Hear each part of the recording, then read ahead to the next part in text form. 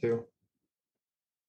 And we're live on the Virtual Real Estate Investing Podcast. It's my favorite time of the week. How you doing, Frank? I'm doing good, man. Doing good. I got this crazy heat in New York right now. Well, you're here too. It's like 80 degrees and humid. It's almost October. I'm sweating, but I'm doing good. How about you? Yes, it's good, man. It's football season, and I don't watch nearly as much football as I used to, but I've gone to the Army football games the last 2 Saturdays. And it felt so amazing to go to a college football game in person. I don't think you've been to one yet, but I'm telling you, man, it feels good. Yeah, Army got the W too. Big win against UConn. UConn is like the worst 1A team in the history of sports right now. Sorry, UConn fans. Anyway, yeah. So let's jump into it. You usually ask me the first question, but we're going to flip it today. I wanted to ask you a question. So we have been working on self-storage facilities. We're closing on one next week, our first one. It's in Lawton, Oklahoma. We're super excited about it. You've been kind of running with the acquisition arm of that new business endeavor for us. And I wanted to just ask you, over the last 2 months running acquisitions, what have you learned? Yeah, so I avoided commercial real estate for the last maybe 3 years because everything was so priced, right? Or priced so high. 3 years ago or so, I was like, I want to get into commercial real estate. I'm going to learn how to value properties. And I spent a long time taking some courses and trying to learn how to value properties. And then I started looking at properties. And what I realized is they were all overpriced. So I just said, screw it. I'm not going after commercial. I'm going to stick in single family. Well, now we're getting back into commercial. And guess what? Everything is still way too expensive, right? But then what I'm learning is you can't just quit and say it's too expensive because people are buying deals and they're making money and they're making good investments. So what does that mean? That means like it is really difficult to find deals. It's not like you go out there and you can't find stuff for sale. You can find stuff for sale and you can find stuff that have huge opportunities, but it's all often priced so high that you got to be like, how can I pay something close to this price and still make it a good investment for us? And that's the challenge. So in your opinion, why are things priced so high at this point in time? Interest rates are low, right? When interest rates are low, that means capital is cheap. So people can get cheap loans, right? I think stock market has done really well. So a lot of people have additional money that they can invest in stuff, right? I think, people are looking to maybe diversify and put some of that money that they've gotten from the stock market, put it back into real estate. So that's compressing prices. I also think there's a lot of foreign money, right? We've got a good friend who's a multifamily broker in Dallas, Fort Worth. And I remember him telling me that the majority of his buyers are foreign buyers, right? And they're really just trying to place money in the United States in dollars, and they're not that concerned about cap rates. So it's a lot of macroeconomic stuff. But the bottom line is when the economy is doing really well and money is cheap, cap rates are going to compress. And they've done that, right? But the problem is they've been compressing for 10 years. So 10 years ago, people were saying the same thing. Like, I'm just going to sit it out until the market, resets. But those people never did any deals. So you got to figure out how to be able to do deals in any market, in my opinion. That is the question. So how do you change either your acquisition process or maybe the way you structure or operate these deals? How do you change that to fit the current environment? Basically, I'm asking, like, how do you pay a higher price and make it work? Yeah, right. So this is how I would have answered that question. And I probably did on this podcast over the last 2 months, right? I answered it with like, hey, we're going to go into a storage facility. We're going to go to a storage facility and we're going to increase prices. Okay. And then we're going to decrease expenses. We're going to increase prices just by looking at what rents are in that area. And most people are undercharging for rents. And then to decrease expenses, oftentimes we're going to try to get rid of on-site management, lower our costs overall. And that's how we're going to be able to pay more, right? The problem is even when you pull those levers, prices are still too high, right? So you can't just look at how can you do an operational value add strategy. You have to dig deeper. So then where do you dig? Well, what we're trying to look at right now is kind of like traditionally what a lot of people do in real estate private equity is they structure deals with an 8% or so preferred return and a 50-50 split of profit after you meet that 8% preferred return, right? So what we're looking at is, can we get rid of the preferred return? And then instead of going 50-50, try to go 70-30, right? Take a smaller cut of it. Why? Because I think the investments we're looking at are still really good investments, but they're going to take longer to get there, right? It's going to take us longer to take a self-storage facility and get it operating where it needs to operate. So getting rid of the preferred return and taking less on the back end is going to give us time. And then we also just have to look at the financing terms, right? Like when we, on our first facility, we were super pumped with any bank that would give us a loan, right? And going forward, we're going to have to, I think, really shop around relationships with different lenders to try to make sure we get super competitive rates. Yeah. Or maybe explore like interest only payments for the first year or two while you're stabilizing that asset. So you can give your investors preferred return or not, it's going to feel like they're getting one, right? If you're able to accomplish that. So like, I think a lot of people are doing this. I don't think we're the only ones having this thought. A lot of people are changing the way deals are structured in order to like grease the skids on their acquisitions process so they could lock up more deals. We were looking at a deal another GP put together. And I think this is becoming more common too. People are elongating the investment timelines on their offering documents to investors. Like we're seeing things like 10 years or longer, right? For for their capital raising decks. And I'm like, well, yeah, every investment in real estate looks really good after year 8, like that's almost like saying I'm paying at market or above market price, but it's going to work out in the end. Don't worry about it. Right. So there's a lot of crazy shit going on in terms of like how deals are structured. Yeah, right. Well, if you look at the time horizon, right? Like it's harder to make a deal good in 3 years than it is 6 years. Right. And so on and so forth. Okay. So traditionally we'll say it's, most people are saying, hey, it's going to be a 5 to 10 year hold, probably a 7 year. Right. But then you also have people that are like, it's a forever hold. Right. And I think you could take the people that say it's a forever hold, you could take them and split them right down the middle. Half of them are idiots and half of them are geniuses, right? Like there's no in between, right? If you're going to hold an asset forever, you could be an idiot because you're like, hey, if I hold it forever, I'm never truly accountable for my purchase price here, and it's just going to work out. You could be a genius because you're looking at it like Warren Buffett and Charlie Munger, and you're like, hey, winners win. I'm going to get the best asset I can. I'm going to hold on to it, right? It's tough though, right? Like, and it's also, I'm kind of all over the place because I've been so passionate about this lately, but it's also a big question is why are you making this investment and what do your limited partners want, right? One of the things we talk about is our peers, the people that want to invest with us. Like we flip houses. So we get a lot of people that have that same mentality, right? It's like, hey, we want to get in, we want to get out, we want to make good money, we want to make it happen, right? But what does this environment attract more of? It attracts more wealth preservation, right? People that want to take $1 million and put it in a good location in self-storage, and they hope they get a return. But what they really want is they want to know that they can sleep well at night, and that $1 million isn't gonna get smaller, right? So that's something we have to think through as well. Yeah, I think that maybe is the limiting belief we both had when we were like kind of shunning commercial real estate. We looked at every investment deck through our own lens. Like, what return do I want? Right. And we're flippers. Like you said, you're like, I want my annual return on my money to be 100%. That's the flipper mentality. And that's just not how other people look at it. So we like constantly have to remind ourselves, like we look at deals and we're like, this deal sucks. And we're like, well, to the right person, the risk adjusted return here is actually really, really good. So I think that's always a challenge too, for a single family guy or gal making the switch over to multifamily. It's definitely, or self-storage, different mindset. And the one thing I'd point out too is, we've thrown a lot of shade at the flipper and wholesaler courses, the gurus, right? Like there's some terrible people in the real estate education space. And what I think we're learning is there's some terrible people in the real estate private equity space as well.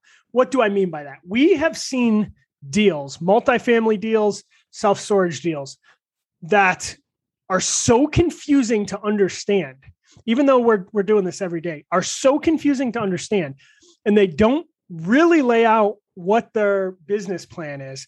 And they're raising a ton of money and they're going to do a ton of development, yet they have no development experience. They don't actually say what their true cap rate is going in. We looked at one today that's charging a 10% acquisitions fee. Like this is someone that is doing deals, and this person is charging a 10% acquisition fee on the front end. So I just tell people out there, like, be careful. They always say, like 99% of your due diligence is on the person and 1% is on the deal. I don't know what the correct breakup of that is, but make sure whoever you invest with, you trust and they know what they're doing. Because there's a lot of people that are really good salesmen or saleswomen, but they don't know what the hell they're doing. And to be honest, we're not experts, but I think we have a good feel for what we know and don't know, and we try really hard to close that gap or to pay consultants for advice too. For sure. I think your acquisition fees should be commensurate or like have some correlation with the forced equity or value being added in the project, right? In the same deal we're talking about, the IRR through like year 8 was like less than 11%, right? I'm like, so you're getting a 4% acquisition fee on a monster portfolio for that much IRR, right? That's not equal to me, because right, 11% is like, that's what the stock market's done the last 4 years on average, actually less than that. So kind of nuts. The other thing, so like red flags, like what red flags would I look for, right? Unnecessarily elongated timelines, right? Like I think long timelines are a way to protect yourself. For some people, like Nick, for example, I think that his product and his strategy is to hold long-term. Like that's a real strategy and he's having success, right? He does refinances, all that stuff. But some people are using timelines, in my opinion, to just make bad deals good. And I think the other red flag, in my opinion, is like fees not being commensurate with investor returns. Like there's a relationship there that you have to balance. And if someone has imbalance there and they look like a marketing machine, like they got a lot of marketing going into their offerings, like that would scare me a little bit, because that's where the focus is. Yeah. I like another red flag that it's not perfect to understand, but if someone's presenting a deal that's very complicated, they better be really, really good. Like if it's a portfolio that's got 5 locations and, 3 different businesses, and somehow they're going to do development on top of that, like this person better be top 1% of business owners out there, right?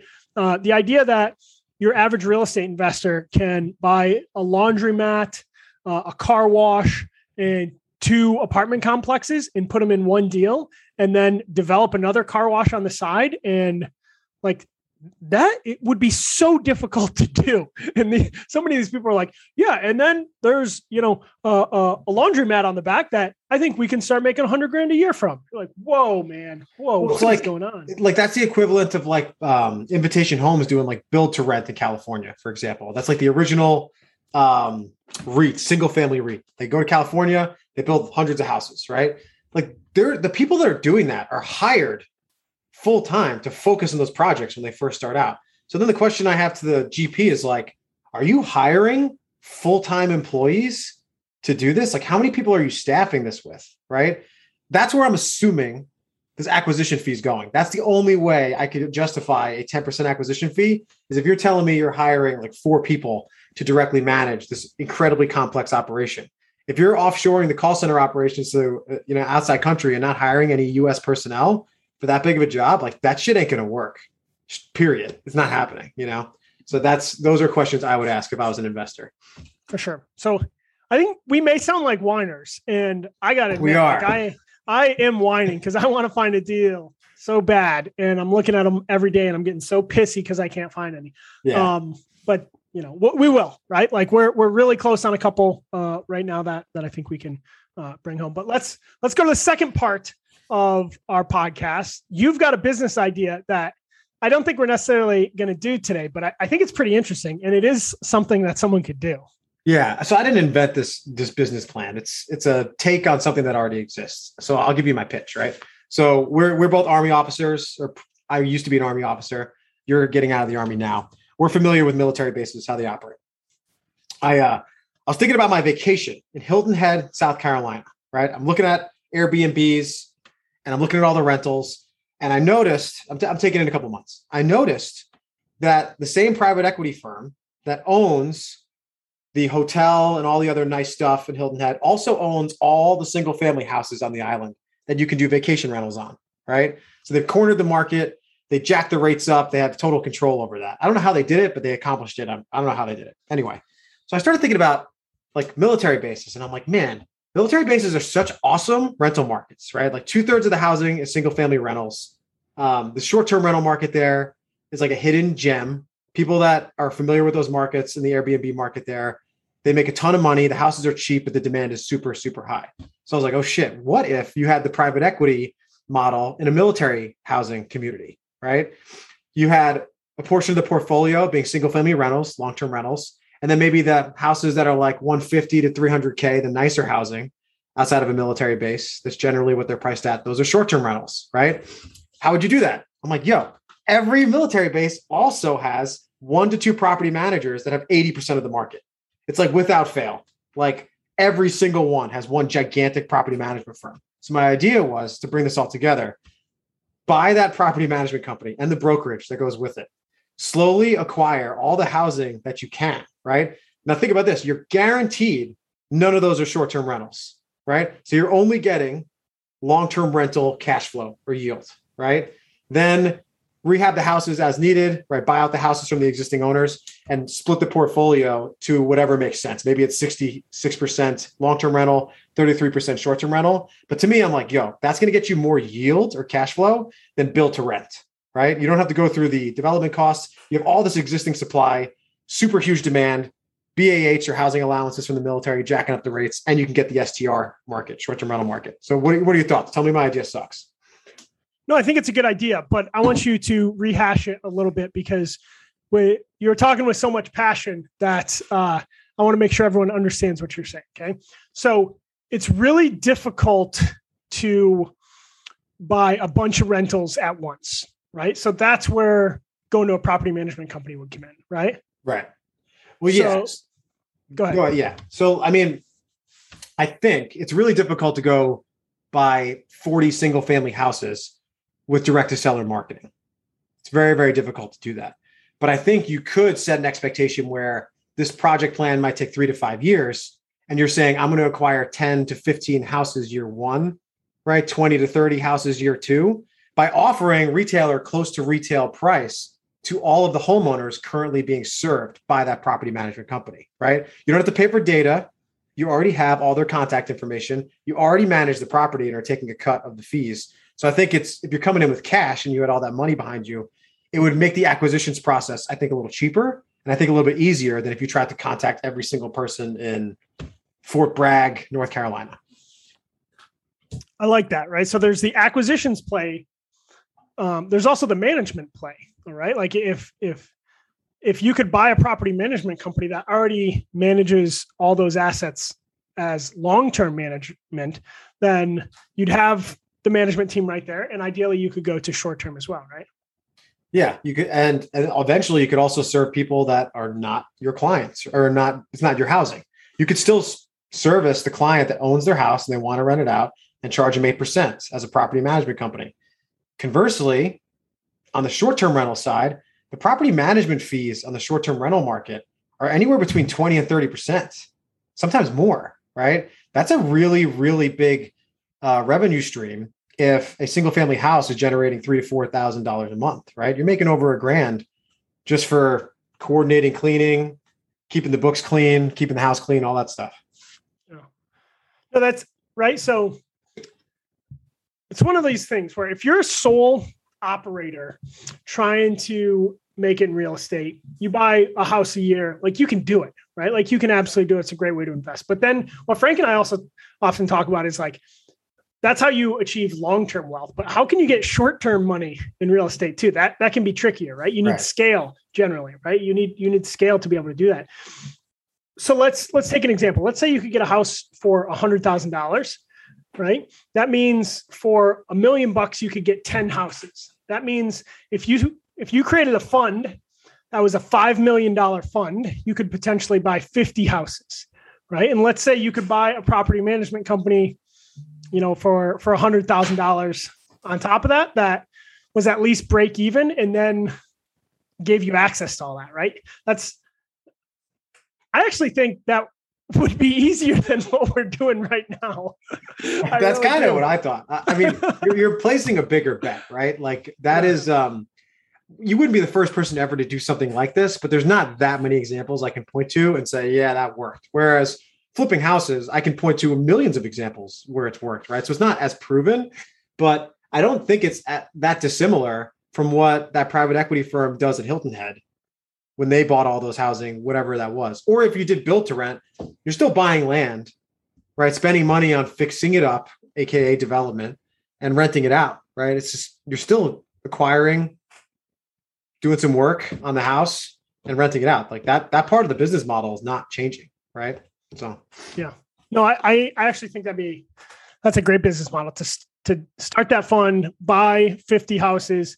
It'd be a good investment just to keep them as